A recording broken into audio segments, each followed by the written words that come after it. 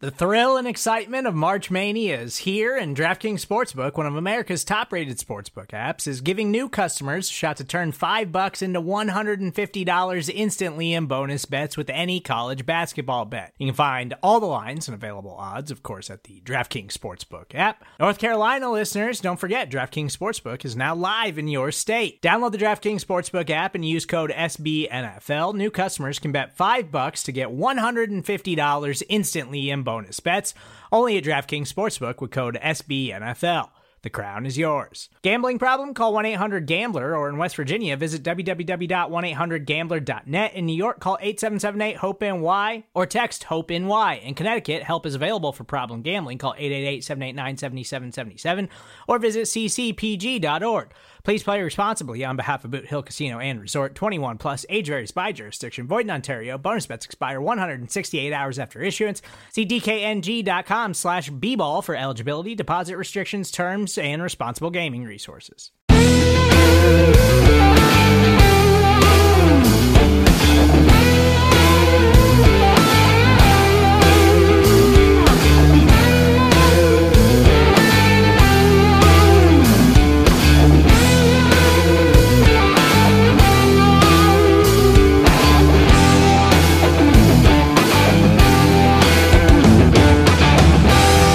Hey everyone, welcome to another episode of the Orange and Black Insider Bengals podcast. I'm Anthony Cosenza, and I'm joined as usual by my co-host, John Sheeran. John, are your nerves shot yet? I mean, we're sitting over here on pins and needles about this coaching search, and it seems like the Bengals are taking their sweet time on this thing.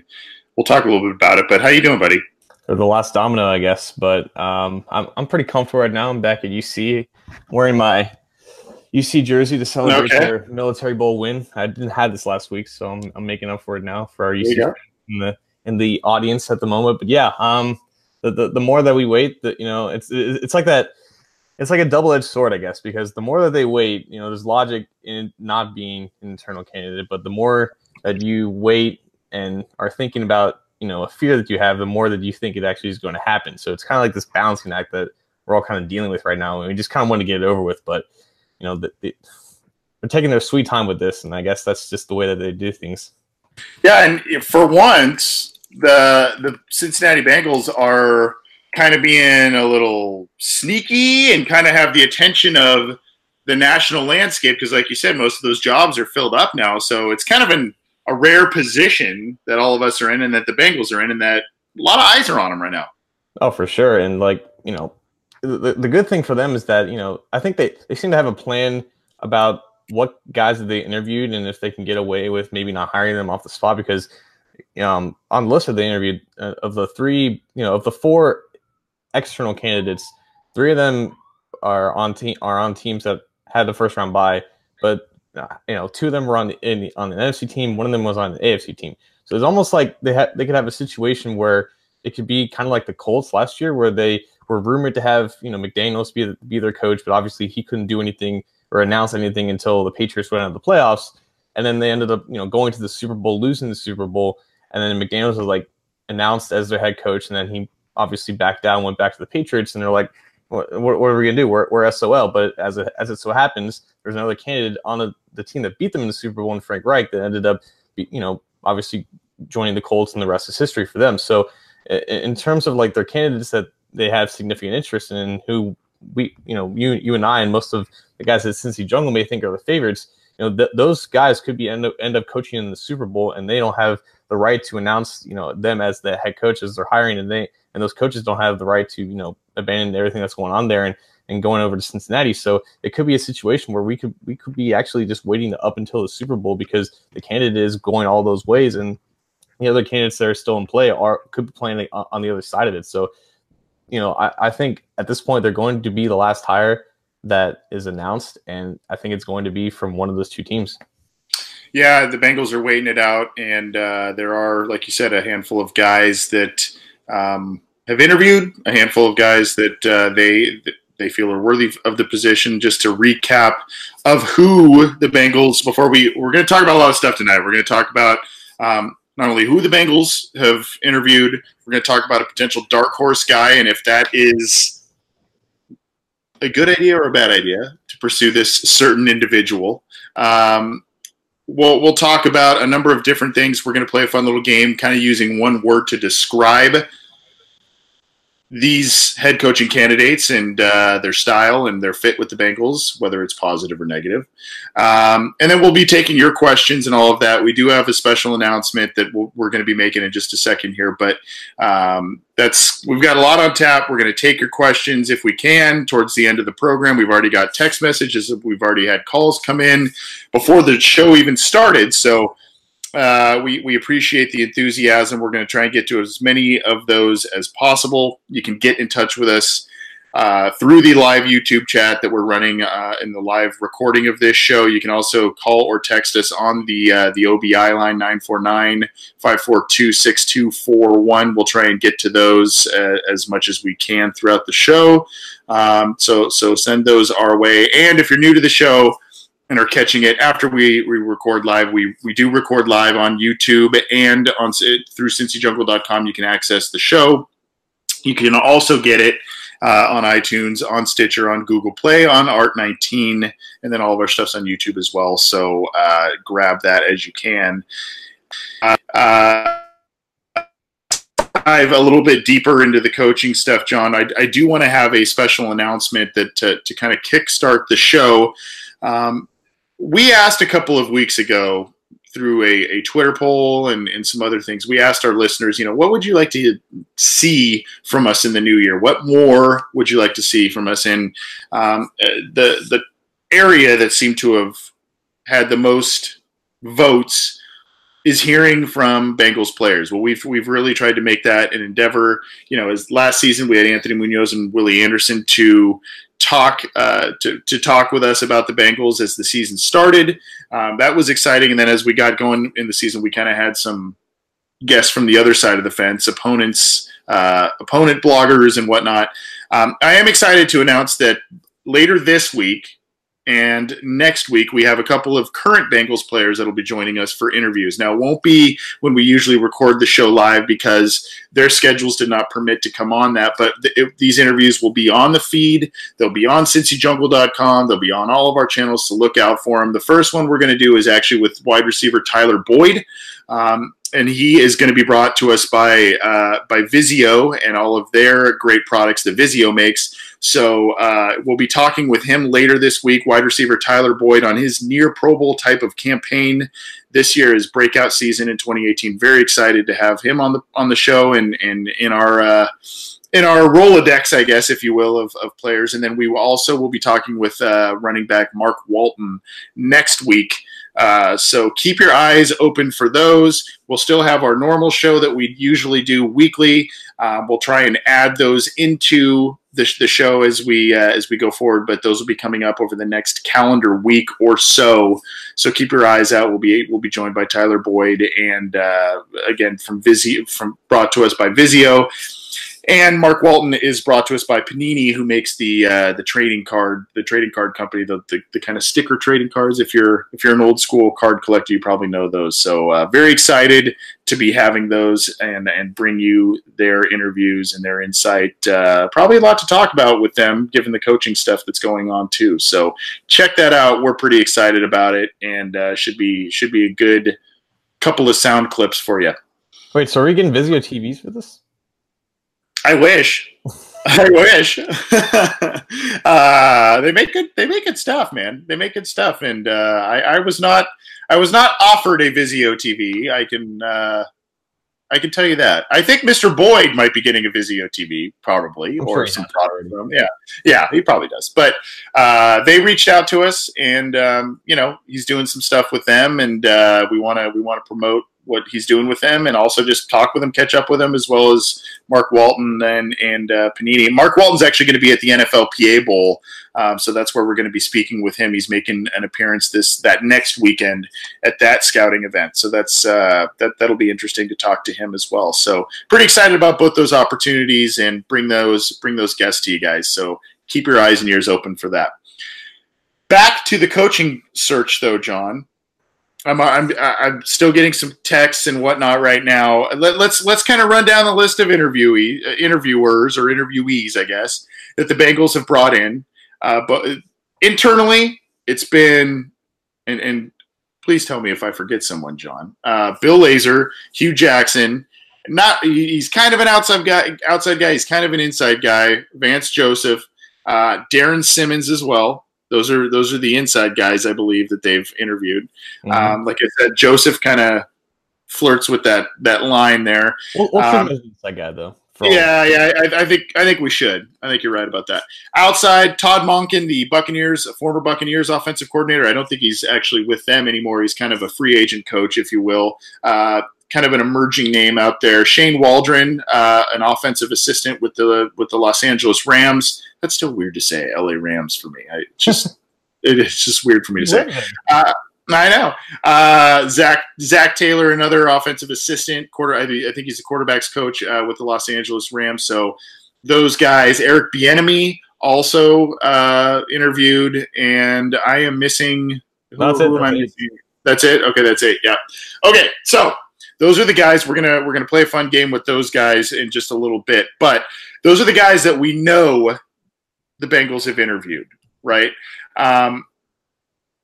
You mentioned this. I just want you to expand on this, John, because we received a couple of the first text message we got about the coaching search is basically I don't know who this person is. Unfortunately, it's a 419 area code. Do you think the Bengals hire Bieniemy or Monken? This person obviously thinks that the Bengals have narrowed their search down to one of those guys.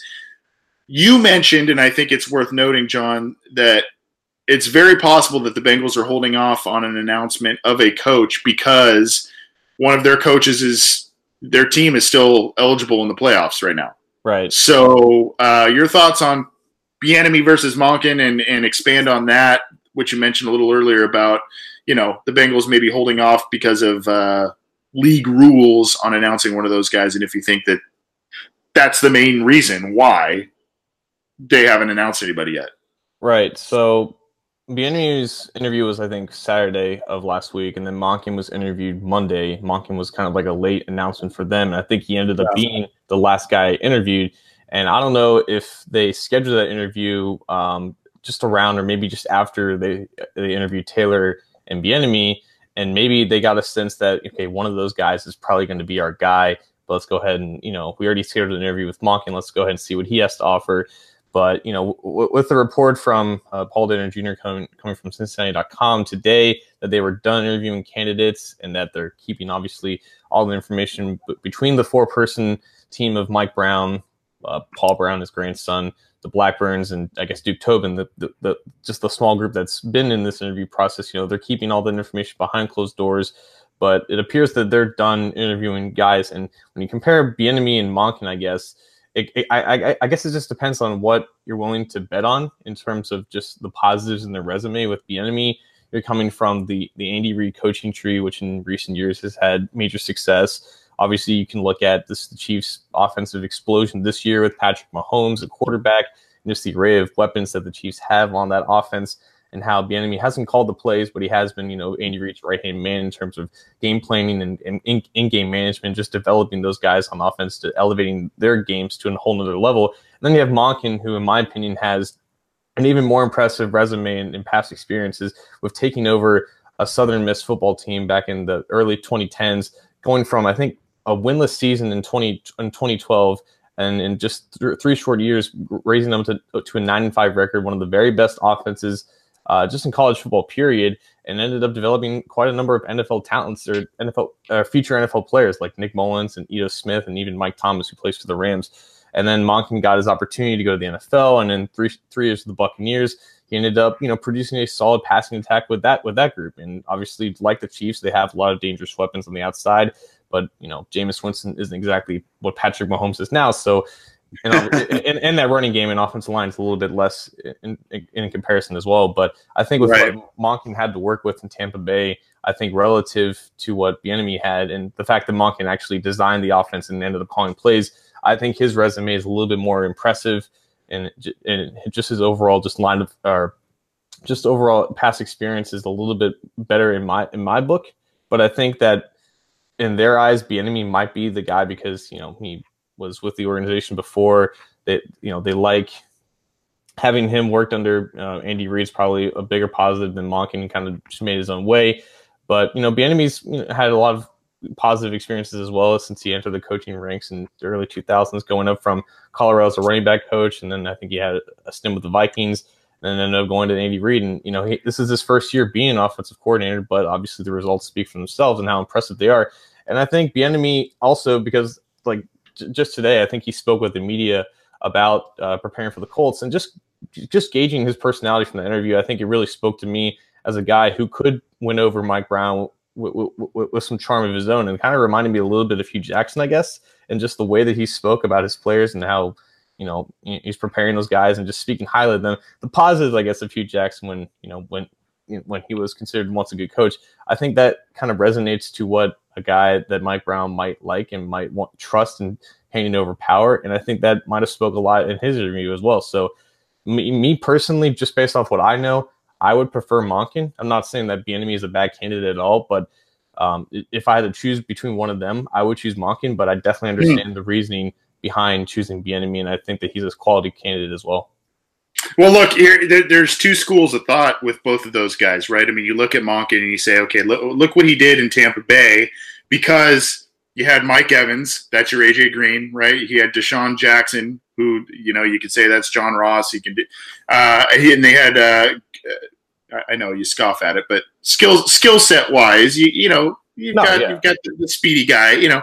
When they had Godwin that kind of worked the slot a little bit, and you've got that guy in Boyd, so he's got that trio of guys. He's got a more talented stable of running backs, I would think, in terms of Mixon, Bernard, Walton, those guys, lined up for him right now.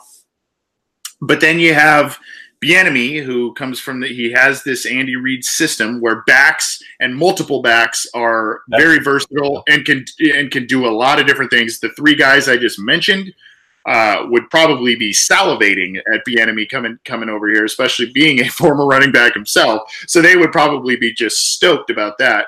And then you've got the Tyreek Hill. Can he use John Ross in the Tyreek Hill type of role potentially? There's all that kind of stuff. There's the pass-catching tight end and Kelsey that the Bengals maybe could go after a pass-catching tight end, whether that's Eifert or somebody else. So there's a lot of correlations there where you say either one of those guys could theoretically, you would hope, come in and really use a lot of the pieces that are here already. Maybe add a few things in terms of the offensive line, linebackers, and do that kind of stuff on the periphery in terms of free agency in the draft, but really work and rework a game plan with who's here. So I find both of those guys interesting. I guess just from a more popular name standpoint, and the fact that their team was great this year and their offense was great this year, I guess I lean a little bit heavier to Bieniemy. But as I read and hear more about Monken, I am impressed with that, and that's an interesting one that I also think is should not be scoffed at. I think that would be a decent hire for this team if that's the route they went. Now, I want to ask you this, John. Now, they interviewed Bill Lazor for the head coaching job. Mm-hmm.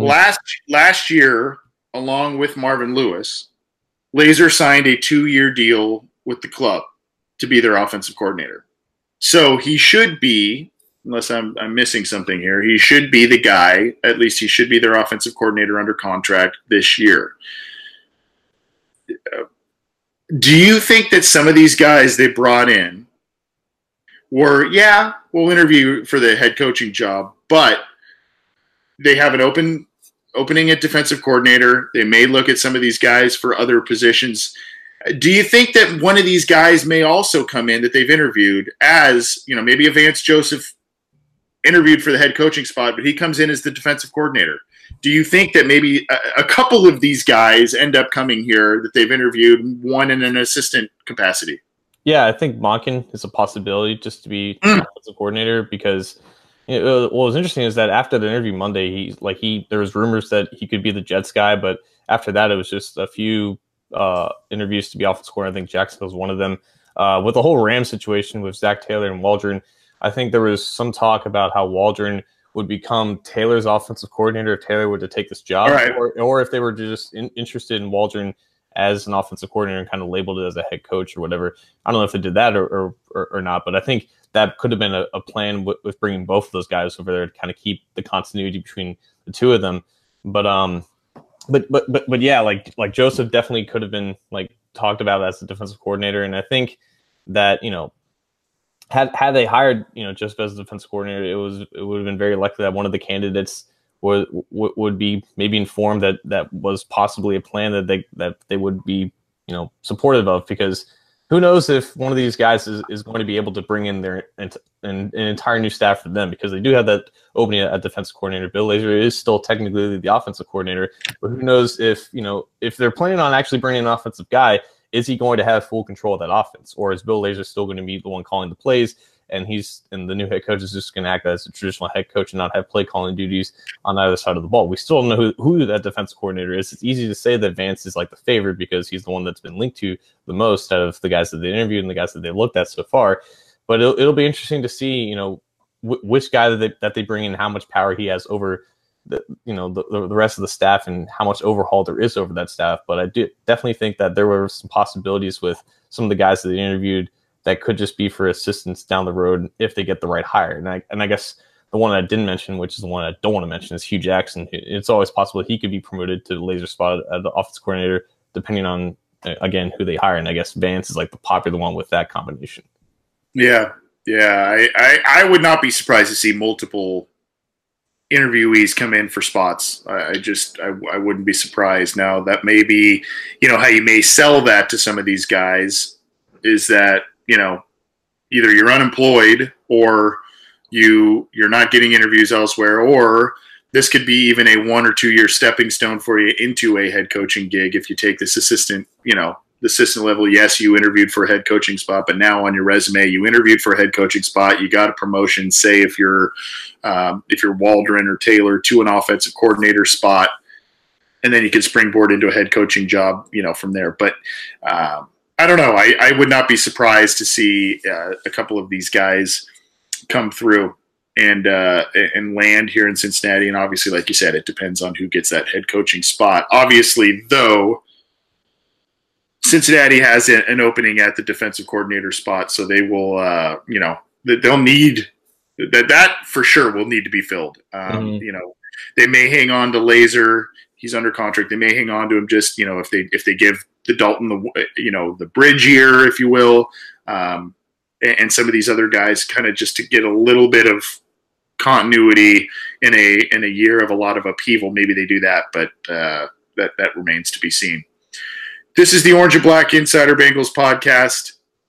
He's John Sheeran. I'm Anthony Cosenza. We're talking about the Bengals coaching search, their interviews, and all kinds of fun things. We're going to get to a fun game in a second, but before we do that, we're going to have a little debate about a couple of dark horses that not a lot of people are talking about, but I think they might be worth a mention. We'll see. But you can get this show on iTunes, on Stitcher, on Google Play. You can get it on Art19. All of our stuff is also on YouTube and on Cincy Jungle. And if you are joining us a little late since we started, we did announce earlier we'll have a couple of neat interviews over the next week and a half or so on our feeds. And if you're able to join us live, please do. But wide receiver Tyler Boyd will be joining us later this week, and then we'll have running back Mark Walton joining us next week. So that'll be pretty fun, and we look forward to speaking with them and getting those interviews to you. John, is it time to rip me a new one? I mean, I don't know, man. You got pretty heated after something I put out there. I wouldn't say heated. I feel like you just lobbed me like a softball, and I just kind of ran with a possible joke opportunity. But let's go ahead and talk about this. So it is possible. You have like the Mr. Burns fingers going, by the way. You just did like the Mr. references. I might be really? You don't know? It's The Simpsons. Oh my god! I know exactly the picture. Yeah, excellent. Yeah. Okay. All right. We'll give you a pass, I guess. Regardless, it is possible that the Bengals may have interviewed someone that they don't want us to know about, or they just didn't announce in general, and that might have been a candidate that was looking at other opportunities. He might be still coaching for a team in the playoffs, or it could be someone that maybe Bengals fans may not enjoy right off the bat. My co-host Anthony threw out a name today. Following news of the Broncos hiring Vic Fangio, Fangio was, I guess, competing with another candidate for that job, and his name is Mike Munchak. Now, Munchak was a guy who's the Steelers offensive line coach at the moment. He was a guy that I think Dave Lapham, right when the head coaching search started, threw out as a possible candidate for the Bengals head coaching job. And yeah, my co-host Anthony mentioned Munchak as a dark horse, and he immediately got ratioed on Twitter relative to his following. And my initial thoughts on Munchak is that I can't get past the image of him tugging on Reggie Nelson's braids. And he's kind of in that same boat with Joey Porter, whereas, he might be good at his job, but he falls into a line of assistants that kind of had a little bit more freedom of their approach under Mike Tomlin and their maybe lack of control on the sideline. I don't know a lot about Munchak and his way of doing things. I know he produces a very good offensive line in Pittsburgh. He's developed a lot of quality players there. He is an offensive mind, and that's the buzz going around Cincinnati's potential hiring. He's just not the innovative offensive mind that I think a lot of people want, and he's a Steelers head coach, or he's a Steelers assistant coach under Mike Tomlin. So I understand that there would be a lot of pushback for Munchak, but I do think that he's an okay candidate if you can get past his past experience as a head coach under the Titans, where they were extremely mediocre under him, but he ended up turning into becoming a good offensive line coach. And if you were to replace him, replace Frank Pollock with Mike Munchak, I would accept that. I wouldn't go as far as making Munchak the head coach, but I do think that if there would be a dark horse candidate that the Bengals have not announced that is an offensive mind, I guess Munchak would still fall into that because he's still kind of looking for work, and he's still, I guess, extremely picky about picking a job over the job that he has now. Yeah, and the reason for let me just qualify my tweet here, okay? By saying dark horse, that's not necessarily saying that that's the guy I want for the Bengals to hire. I think there probably are a couple of candidates that may outweigh him in terms of quality and what they can bring. You mentioned the stint in Tennessee that went. Was that the Jake Locker era? I think is that right around that? It probably was like early. Yeah, yeah. So there's some stuff there that leaves to be desired. Obviously, the thing with Reggie Nelson. But here's my thing. We've heard the rumblings of outside hire and offensive minded. Now we'll see if that actually comes to fruition or not. But I've said this a lot. The Bengals need to be borderline obsessed with beating the Steelers going forward. Whether that's emulating them, whether that's being the bigger bully, or whatever. They need to. That's a team you need to routinely beat in order to win the division, get in the playoffs, get through the playoffs. That's just how it is. That team is. However much you want to hate them, a lot of that hate probably stems from envy because they are very good. They are routinely in the hunt for a Super Bowl, and oftentimes it's at the Bengals' expense.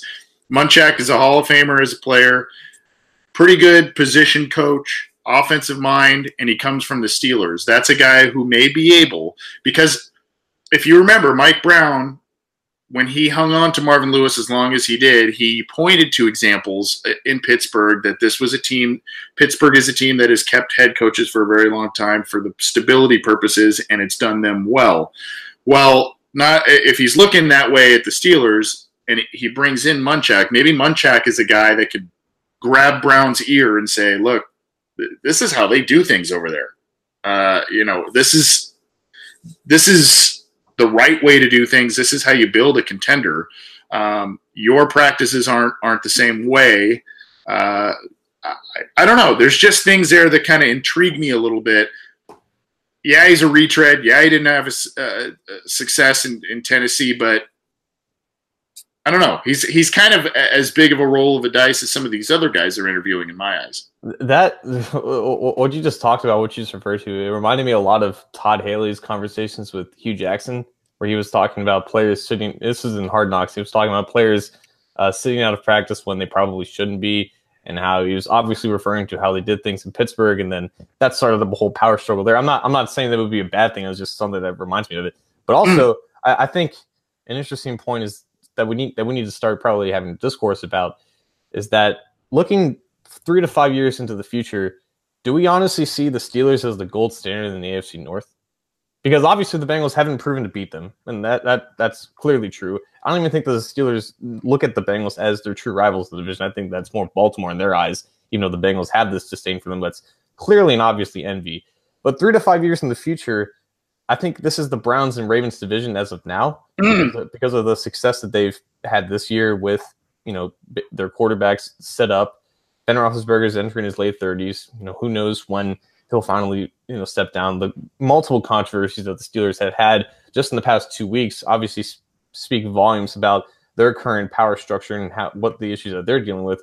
But they don't have right now a long-term future to match both the Browns and Ravens. So while I understand that the Bengals need to find a competitive edge over the Steelers, they also need to be forward thinking that they're not the true team that we should be worried about going forward. And like, they need to beat them now, but they need to be more concerned about the Browns and Ravens going forward. And I don't know if that's, I don't know if that needs to require the same approach that you're referencing with matching the Steelers, but I also think that, in this era, in the Marvin Lewis era, the Bengals could never match the Steelers, but in the post-Marvin Lewis era, maybe they need to be focusing more on the Browns and Ravens because they're set up better and greater than the Steelers are at this moment. That's a fantastic point. Because there's with the rookie quarterbacks, because Baker Mayfield, everybody's on the Baker train, everybody's on the Lamar Jackson train, even though Lamar Jackson didn't play very well in that playoff loss against the Chargers. Everybody's on that train. Now, we'll see if there's a second-year slump and if it was kind of a flash-in-the-pan thing.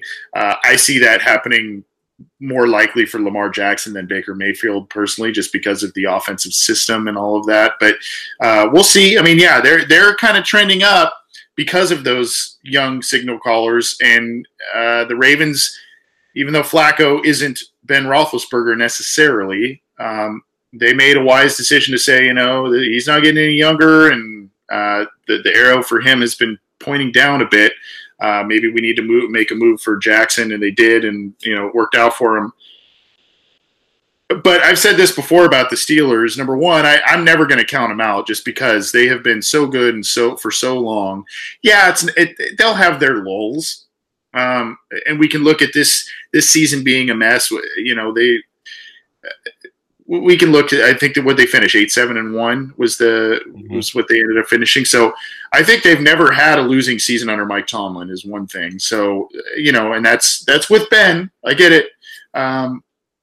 And Ben Roethlisberger probably isn't going to be playing very long, but the way that organization is run, I have a hard time counting them out.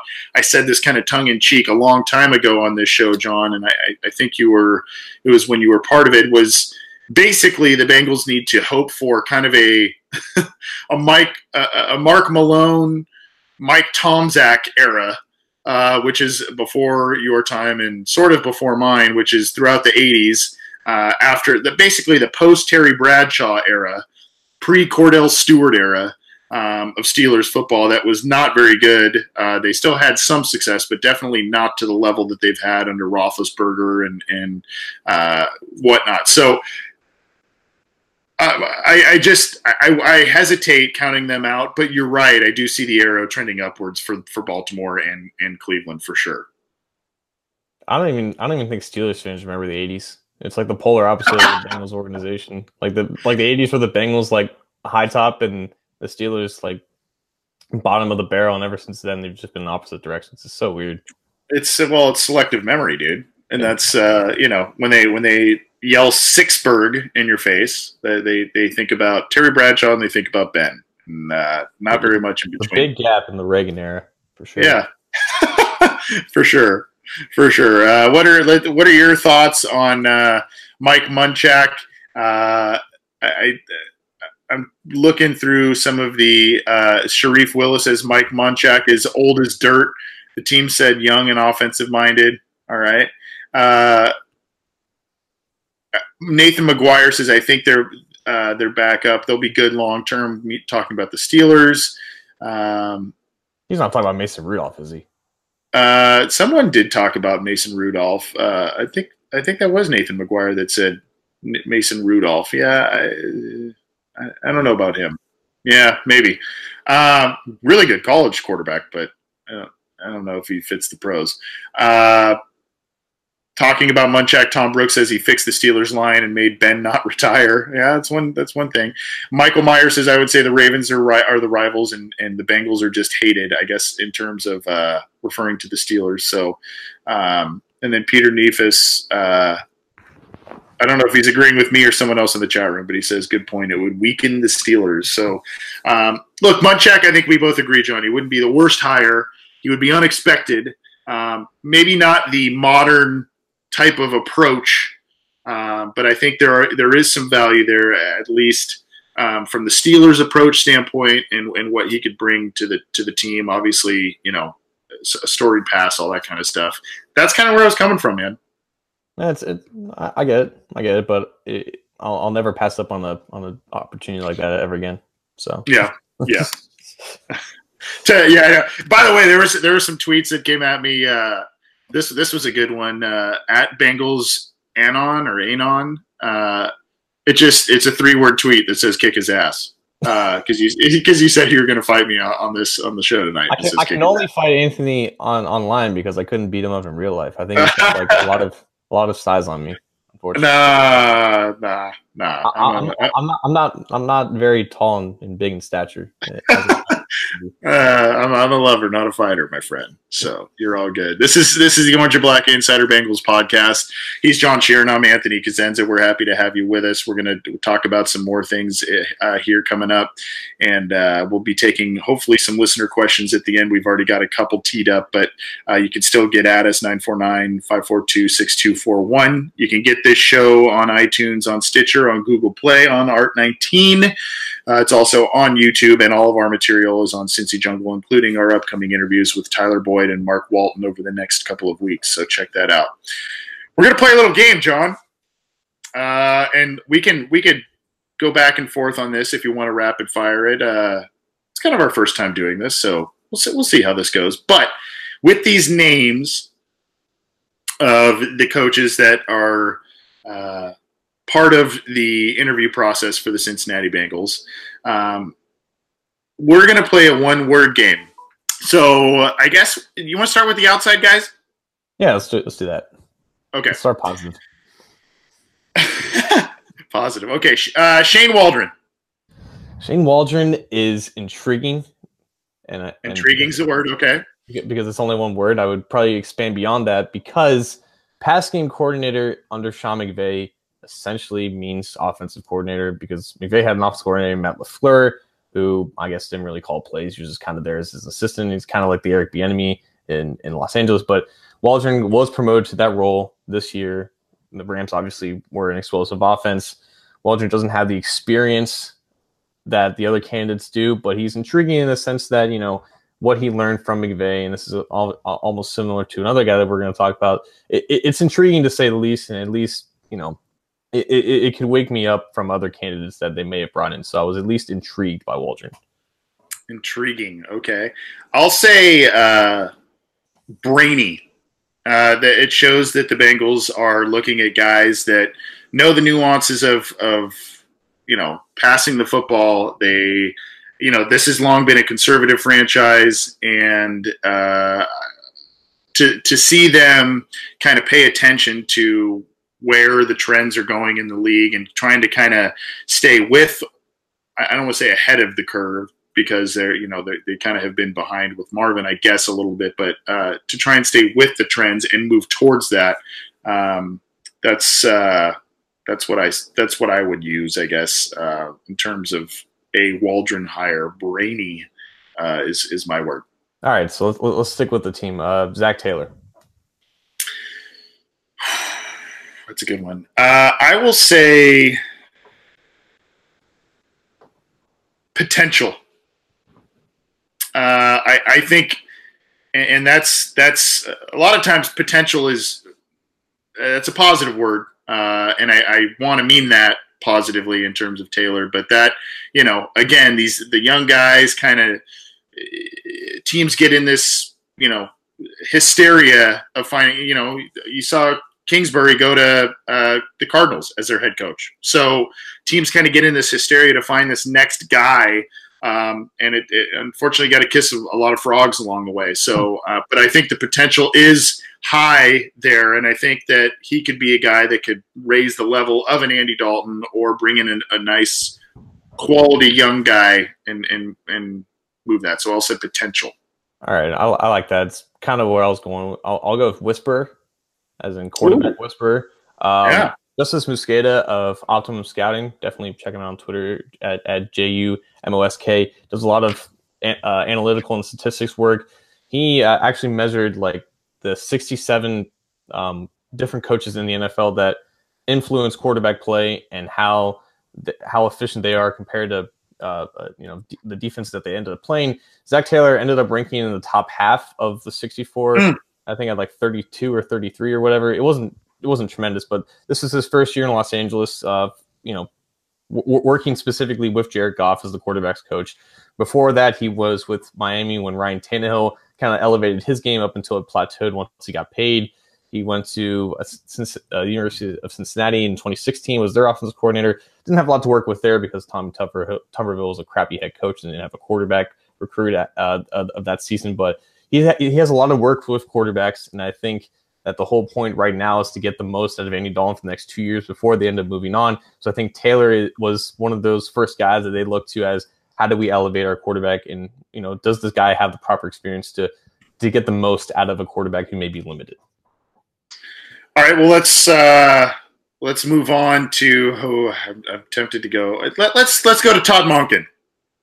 Todd Monken, my word's ideal, because I think out of the four external, I think he's barely, not barely, but he, in my opinion, is the most well fitted for what the situation is right now in terms of elevating an entire offense that has needed to be elevated since Hugh Jackson's one season in 2015, where they ended up reaching heights that they haven't reached since 2005. But the problem with the Bengals, the defense has always been kind of there up until this past season when it was historically bad. The offense, the general theme under Marvin Lewis is that mostly their offenses have underwhelmed compared to the talent that's there. And I think Monken's specialty is just getting, like Taylor with quarterbacks, getting the most out of the talent that he brings in, that he develops.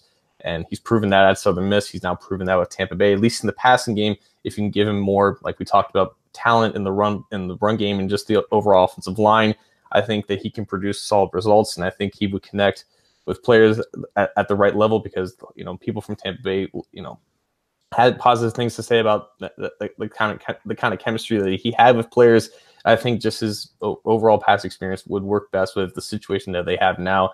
And plus, when you have a guy who's an offensive mind like that, promoting him to head coach is ideal, because then you already have him there and he can't leapfrog to another head coaching opportunity. So I think ideal would be the best word.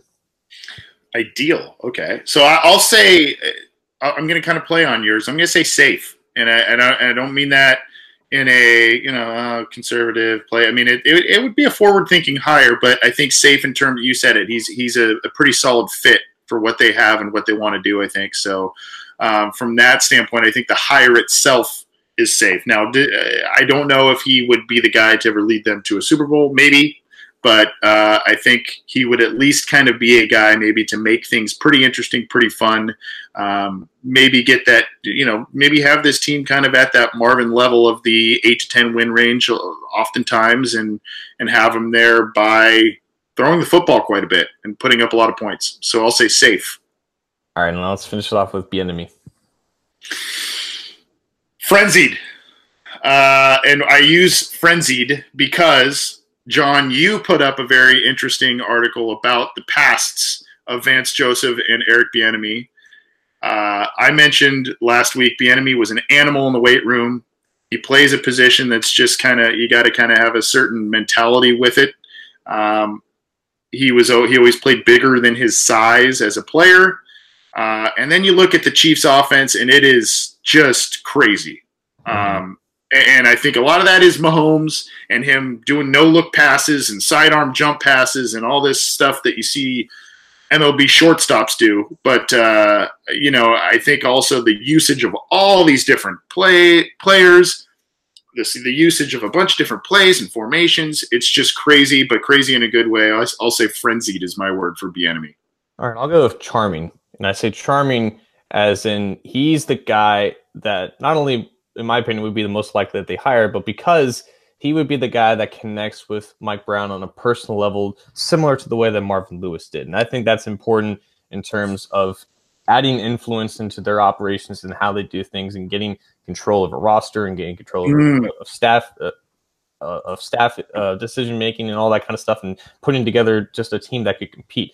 And I think that's extremely important, and maybe something that none of the other candidates could do that are also qualified and not the internal ones. But Bieniemy obviously played here. He comes from a big quality coaching tree, and I think Mike obviously likes that. And we have to remember that when Marvin Lewis came from here, he had the respect of being a defensive coordinator for a Super Bowl team. He obviously had that 1 year in Washington, but you had to think that Mike liked where he came from, and I think that he thinks of Bieniemy in a similar way, where he comes from a successful organization that does things the right way and comes from a good quality head coach that kind of oversaw his development as a coach. And I think that just from all those other points, that Bieniemy would probably connect with Mike, who's now 83 years old, the best in terms of handing over power to a new head coach that isn't Marvin Lewis. Yep. Yeah, and you could also go with Berman, Chris Berman, sleeping with Bieniemy. He came up with a fun nickname for him. That would be a good word. Do we want to do the inside guys? If you really want to, sure. All right, let's do it. Let's start with Darren Simmons. Let's go with boring, because I think, and I don't think Simmons is a bad coach, but I guess out of the internal ones, he was like the shiniest of turds, in my opinion, because I think it's more about who comes in as his coordinators than just him being the head coach. Because obviously, I don't think he would have play calling duties as the offensive or defensive guy. Special team coordinators in the past have shown to become quality head coaches. Harbaugh and Belichick are just a few outlier examples, obviously, but they obviously have a lot of experience with dealing with a macro approach about a whole entire unit. And special teams is very integral in that. But Simmons has been here for a long time, and we talked about we want to eliminate the Marvin Lewis guys, and Simmons definitely qualifies as that because he's been here as long as Lewis has.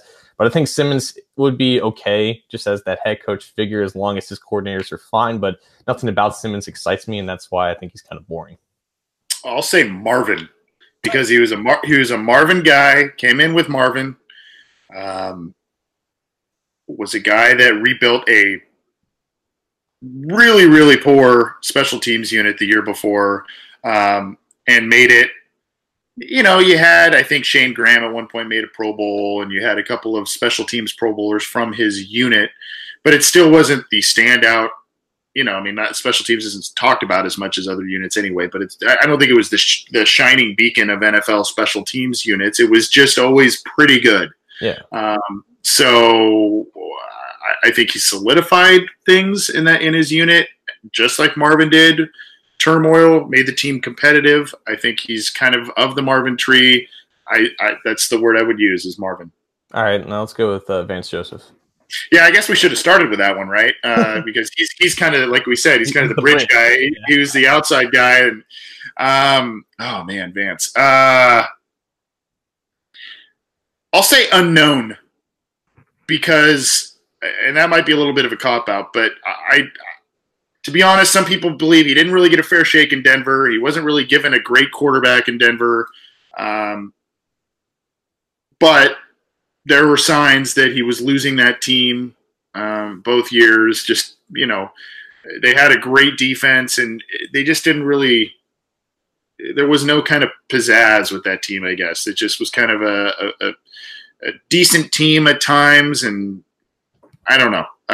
So unknown. The other thing on the positive side I remember a specific comment from Dre Kirkpatrick when Vance Joseph was here. He called him the best coach he has ever played for, ever. So, yeah, people are down on Dre Kirkpatrick and some of his recent seasons, but it's a pretty big statement about a coach. So I will say unknown about Vance Joseph. All right, I'll go with intermediary. And I've had this sentiment since Marvin got fired. I feel like, and this is something I tweeted out just this past week, I feel like the entire Bengals fan base formed like this in unison, like a giant like anti-Hugh Jackson movement. And at some point, I think the Bengals brass kind of heard that to an extent, and they realized that if they hired Hugh, that they would experience a lot of boycotts and whatever. And I feel like they look at Vance as that intermediary option where it's not Hugh, but it's not someone completely new that we may not trust off the surface. So it's kind of like that in-between option that maybe neither side actually wants, but kind of feels like it's like a safe middle-of-the-road choice where it's a guy that they know that it's a guy that's been in the building that they can trust to do things in the way that they want to do. But at the same time, it's not the worst possible scenario, even though Vance Joseph as a head coach hasn't shown to work out. And like you said, he didn't have the best case in Denver, but I think he has extremely similar qualities in terms of in-game decision-making to a Marvin Lewis or to a Hugh Jackson, but he's not either of those guys, so he's kind of just in that purgatory area. That's just not what the Bengals need, I guess. Yeah. Yep. And just a side note, take a slight break from our little game here. Ian Rappaport an hour ago. Before we took the air, Adam Gase was announced as the Jets' new head coach. Ian Rappaport, shortly before we got on the air on Wednesday evening, said one strong possibility as defensive coordinator for the new Jets coach Adam Gase is Vance Joseph. Joseph is still in the mix with the Bengals, but he could land with the Jets if Cincinnati doesn't work out. Gase and Joseph were together in Miami, so that would be a logical fit there on a lot of different fronts. But, oh, boy, I'm going to do it to you. Hugh. Oh, I thought we were saying that. All right, fine. No. I'll save it for last. Let's do who was the other? Laser. Let's do Laser. I'll just go with underwhelming because I think at the start people kind of liked what Laser brought just from an approach, because I think he was kind of seen as a pushy guy to maybe Andy Dalton to kind of get him out of his comfort zone. And at the start, it was kind of all right because he was going from Ken Zampese, which was at the bottom of the bottom. Ended up getting some production in 2017, but he didn't progress, I think, at the level that a lot of people wanted him as a play caller. And now they just see him as this below average play caller that wouldn't provide any upside or any inspiration towards his players and to the Cincinnati Bengals in general. And I think just promoting him to head coach after another underwhelming season of leading the offense is just extremely underwhelming. And I'll just use the word again, and they can do so much better. But, if we didn't hear the reports that we're hearing now, it wouldn't really surprise us because it's the guy that they know and they think that they had success with, even though relatively they didn't. Yeah, I'll say disaster. He's the guy I want the least. And a little spoiler alert for the next coach we're going to talk about, but he would be the hire I would dislike the most. He has had some raw deals in terms of injuries on his staff. Yeah, he took over a shattered offense from Ken Zampese a few games in last year, but his unit still finished dead last in yards per game last year, dead last, and they finished 26th in the category this year.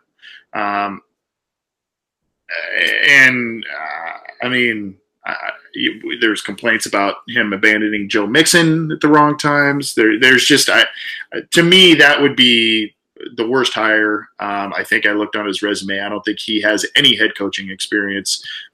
It's basically grad assistant and assistants all the way up to NFL level. So at least with some of these other guys, at Joseph and Jackson, they have a little bit of head coaching experience, maybe could learn from some of their mistakes in previous stints, whereas Laser, I think, would be an unmitigated disaster. Yeah. So I guess now Hugh. Circus. And I think I say that in a lot of different ways. I think Jackson is an entertaining interview at times. He can be a charismatic guy, but he can also be a guy that burns bridges. We saw that on his way out of Cleveland. We've seen him do some crazy things with the Bengals offense and a lot of pieces and a lot of pieces that are still here. That 2015 season, if you remember, they did stuff where they were splitting Whitworth way out and doing 3 linemen in the middle and doing all kinds of crazy fun stuff.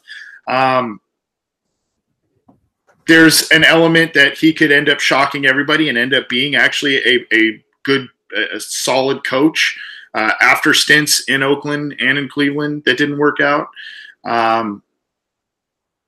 Maybe he gets more out of Dalton. Maybe he brings in a new guy.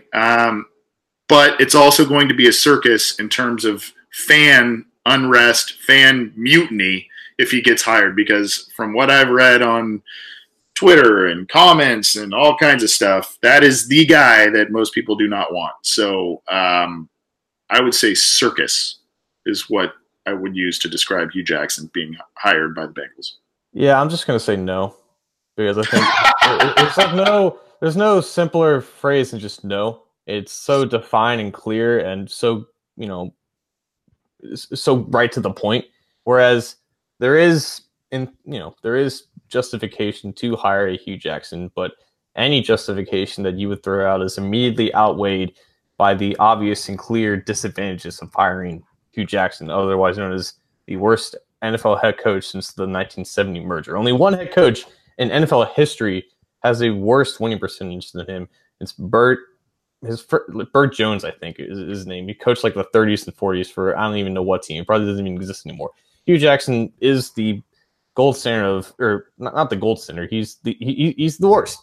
Like there is nothing worse. And I know people give him excuses because he did this in Cleveland, who at the time was a dumpster fire, but nobody wants to mention that once Hugh left, it became from a dumpster fire to an ascending team that finished the year above 500 after he left. He's a plague.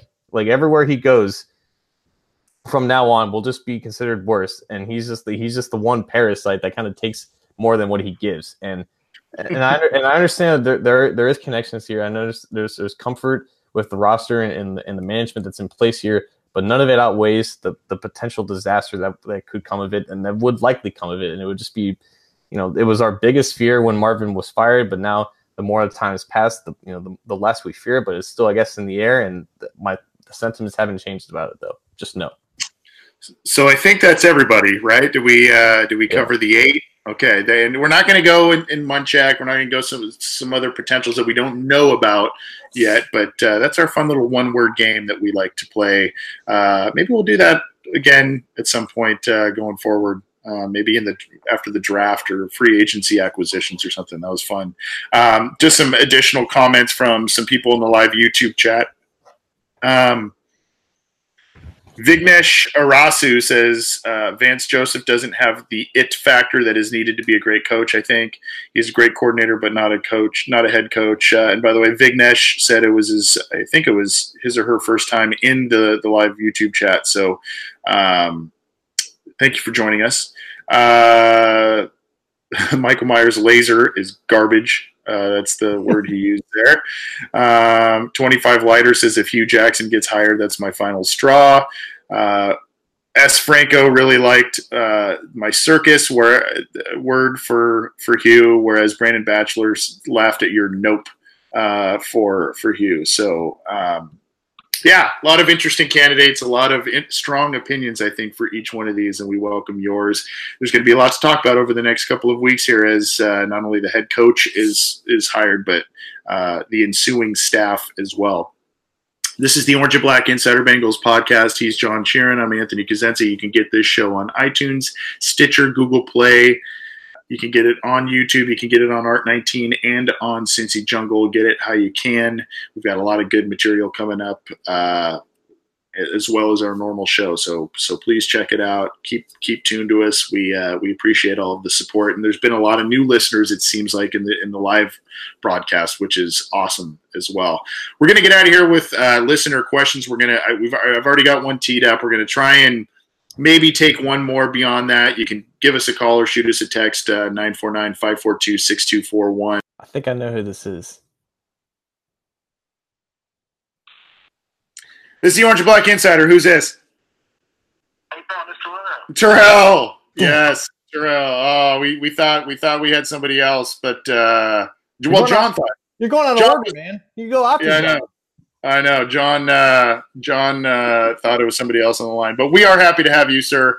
We're going to get to our game in just a second here, but what can we answer for you tonight, buddy?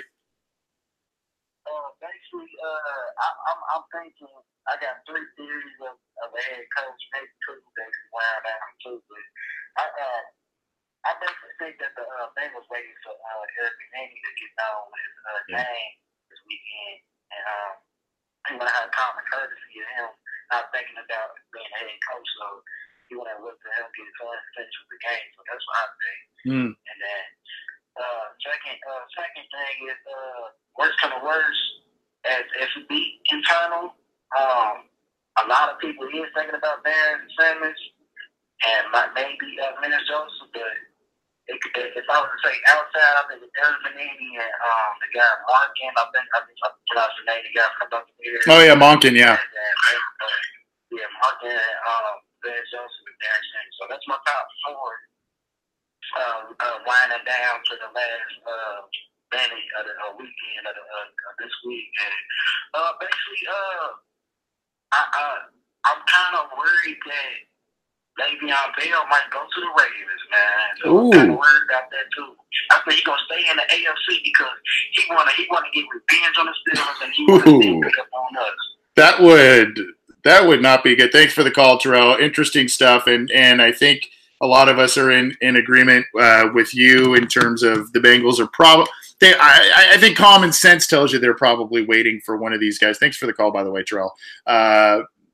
They're waiting for one of these guys for this weekend to pass. I mean, I think that's kind of what we're thinking, right, John? Yeah, I think best case scenario would be for them at least that the Colts and the Cowboys win, so the Chiefs and the Rams are out of the playoffs, and they can, I guess, make that decision final as quick as possible. But it's probably not going to happen. So I guess we're just going to be left in the dark for a little bit longer. Yeah. I mean, I think Bieniemy's probably at one of the top of the list. But what do you think about what he just said about Le'Veon Bell? I didn't even think about that. He said he said the Ravens. A lot of people think he might go to the Colts. I think the bridge is burned, obviously, for Pittsburgh. I don't think that's happening again. And then obviously Pittsburgh proved this year that they can run the ball with basically anybody. Connor, and then the other kid that they had ended up having I think 100-yard game for him as well at some point. So I mean, they can. That's kind of plug and play there. But what do you think about Bell and the Ravens? That's interesting. That'd be such a pity signing because he would obviously get more opportunity and more money with the Colts because they have, I think, 120 in cap space and they have a proven offensive line and mind to work with. And even if Marlon Mack is ascending there, I'm sure Reich and Frank Reich could get the most out of both of them and make him worth his money. But going to the Ravens would be such an in-your-face kind of thing because I don't think they can pay him what the Colts can. And I think their backfield is pretty much set as well with what they have, and how he would work with Lamar Jackson would be extremely interesting. But he would just be going there to prove a point, I guess. And I have to, I guess, respect that if he decides to do it. But if this whole thing was about him getting the biggest bag, I don't know why going to Baltimore would be the answer to that. It would simply be to stick it to the Steelers twice a year and potentially the Bengals. So just like Terrell said, but that would not be good. I would just like to see him just get out of the division. Just I don't think the Bengals need to face him twice a year. We could have talked about this one when we talked about Mike Munchak, I guess, John. But we got a text earlier in the program from, let me see the area code. From 513, well, that's Cincinnati area code, so shocker. But I didn't get the name of the person, unfortunately. But just 2 words and a question mark. Greg Williams. I don't really have a strong opinion on this because, I think he's funny as a meme. And I kind of like to pretend that he's not like an actual person. He's just kind of like an alien kind of figure that just says random football things from here and then. But he did surprise me in Cleveland and how players rallied behind him and how he was able to effectively utilize and elevate that defense to the level that it should have performed because there was a lot of raw talent on that defense and he ended up making it work. And it was again a strong unit after it was in 2017. So I think Cleveland handled the situation perfectly in hiring Kitchens and letting Kitchens pick his own staff and clearing out most of that staff, which one of them ended up being Ken Zampese, the quarterback coach. But yeah, I think that Williams will probably find another job because of the job they did. I think he's like the third winningest coach in Browns history in terms of winning percentage after going like 5-3. So, Crazy. I think he does still have a future in this league, but if the new head coach likes him at defensive coordinator, then I guess there's reasons to support that. But I guess he's not my first choice. But he did surprise me this year, and he's now considered a person in my eyes and not just some figment of my imagination. Yeah, I mean, I for head coach right now, I'd kind of say let's no, definitely not head coach. Yeah, I'd say let's maybe go a different direction. But for defensive coordinator, I would be on board with that, especially because of, like you said, how the Browns rallied around him, some of the things that the Browns were able to do, and he collected some talent there on that Browns defense, and he made it work. There's some talented players and young talented players on that defense that the Bengals will have to deal with for a long time. Myles Garrett, Denzel Ward. I mean, the list kind of goes on and on. I think I don't know how old he is, but Schobert, the linebacker, he seems to make some plays a lot as well. He's a decent player. So a lot of good pieces on that defense, and Greg Williams probably not only helped bring those pieces in, but also groom them into productive NFL players. We're going to get out of here with this one. It's kind of a tag team question from two people in our live YouTube chat. This question, normally I wouldn't answer it this time of year, but I think it's pertinent because the Bengals are now searching for a new head coach, and I think the discussion kind of needs to be had. This will probably change after free agency, but Vignesh Arasu says, what position do you think the Bengals should draft in the first round this year? And Peter Nefa says, should they use the first round pick for a quarterback understudy for a year? Is that the way to go?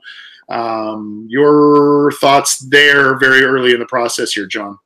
I think at the moment there's like one clear quarterback that you would want to sit behind Dalton for a year to then take over. I think that's Haskins, and I don't think that they'll be able to get Haskins unless they trade up. And right for the Bengals that we know, at least that's not a likely possibility. As our own Matt Minich said, it doesn't have to be a great quarterback class. There just has to be a great quarterback period for your team. And honestly, it's still a little bit early to clearly say that with any conviction, because there is some intriguing names, but there's not a lot of guys that the data in terms of predicting quarterback success really supports besides Haskins.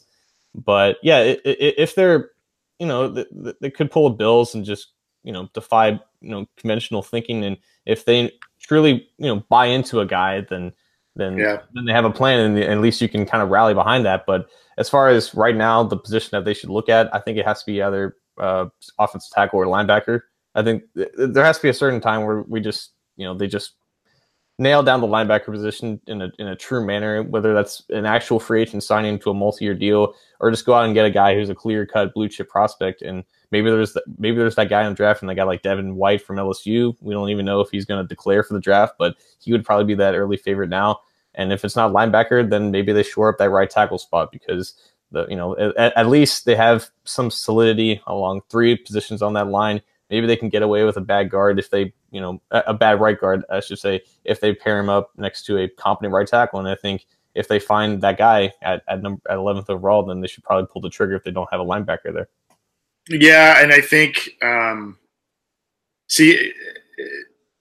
from what I've read a little bit on the tackles this year, there's not a bunch of strong ones. I mean, there's kind of some ones that are pretty good.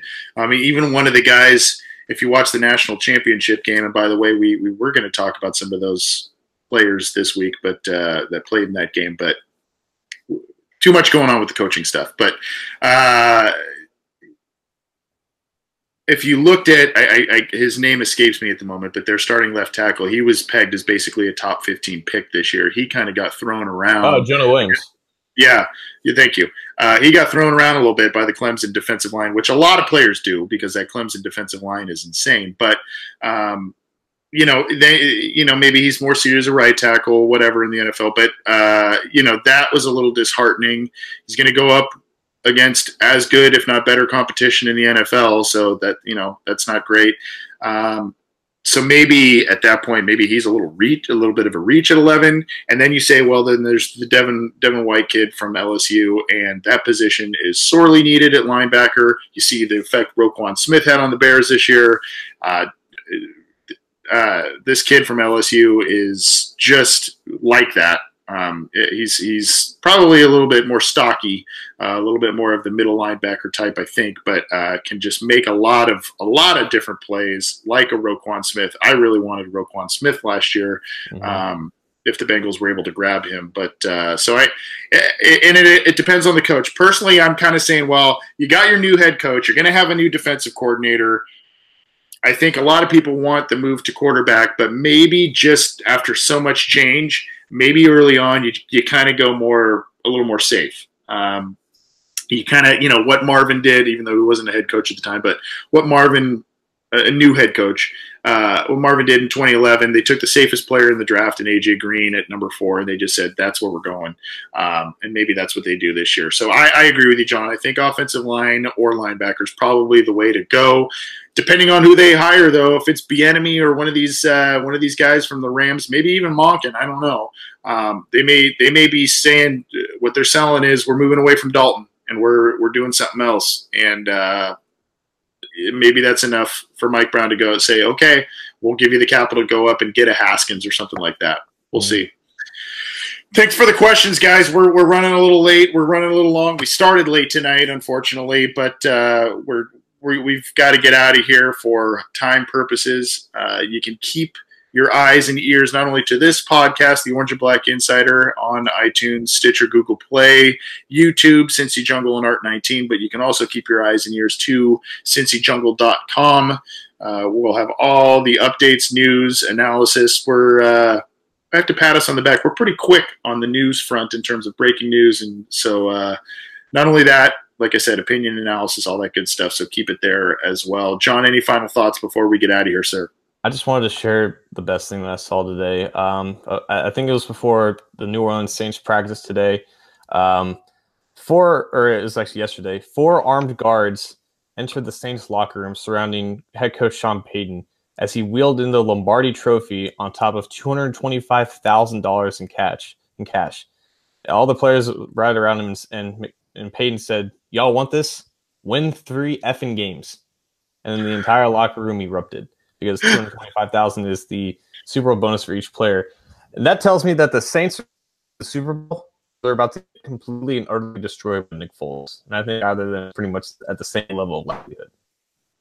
So, you're not a believer in Nick Foles, or at least not this week. You don't think he's got a miracle this week? I think the Eagles' best plan is to keep both of them and just have Wentz injure himself in December, so then Foles can take over and win when it matters. Because I think that at this point, that's like building a dynasty right now. No one thought they'd beat Chicago, but Foles ended up playing just well enough with behind that defense. Yeah, if we're gonna go back and play the one-word game, one word for Cody Parkey is doink. Poor guy. I felt so bad for him. That's just anyway. I don't know how I'm going to top that. I don't really have too much to top that, my friend. This has been a whirlwind episode. I think it's been a lot of fun. I guess, like I said, I guess I keep promoting these, but it's because I'm pretty excited that we are able to land these guys. Tyler Boyd and Mark Walton will be coming up here in the next couple of weeks, so check that out. We're going to try and get more as well, more Bengals players and coaches and whatnot on the program. I think I've got a pretty good conduit potentially built up to do that. So we'll see. But thanks in advance for their time, and we're excited to bring those guys to you. Thanks for tuning in. Get the program on the channels and avenues that we've said a number of times on the program. We'll keep you up to date on all things Bengals and their coaching search. So keep it here to the Orange and Black Insider Bengals podcast and to CincyJungle.com. For John Sheeran, I'm Anthony Cosenza. We'll see you next time.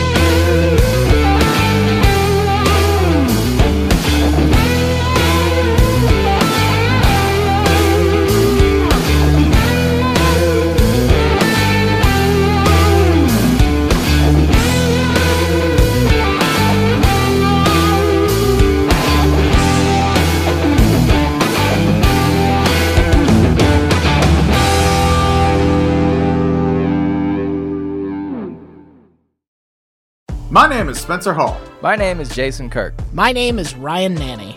And when we combine, we form the Shutdown Fullcast. Voltron! I keep telling you, we're not Voltron. The Shutdown Fullcast is technically a college football podcast, but it's also a show about lawn care disasters, regional grocery stores we love, Tennessee Batman, homeowners associations, bears and video games. I mean, there's also some actual football discussion, like about coaches having huge contracts, or coaches making terrible decisions, or coaches saying really stupid things. Or the NCAA saying really stupid things. Yeah, there's lots of stupid things in this big, dumb, beautiful sport. Sometimes we talk about football games. Allegedly. If you want to take college football exactly as seriously as it deserves to be taken, come find us on Apple Podcasts, Spotify, or wherever else you listen to podcasts like this one. The Shutdown Fullcast. It's not Voltron.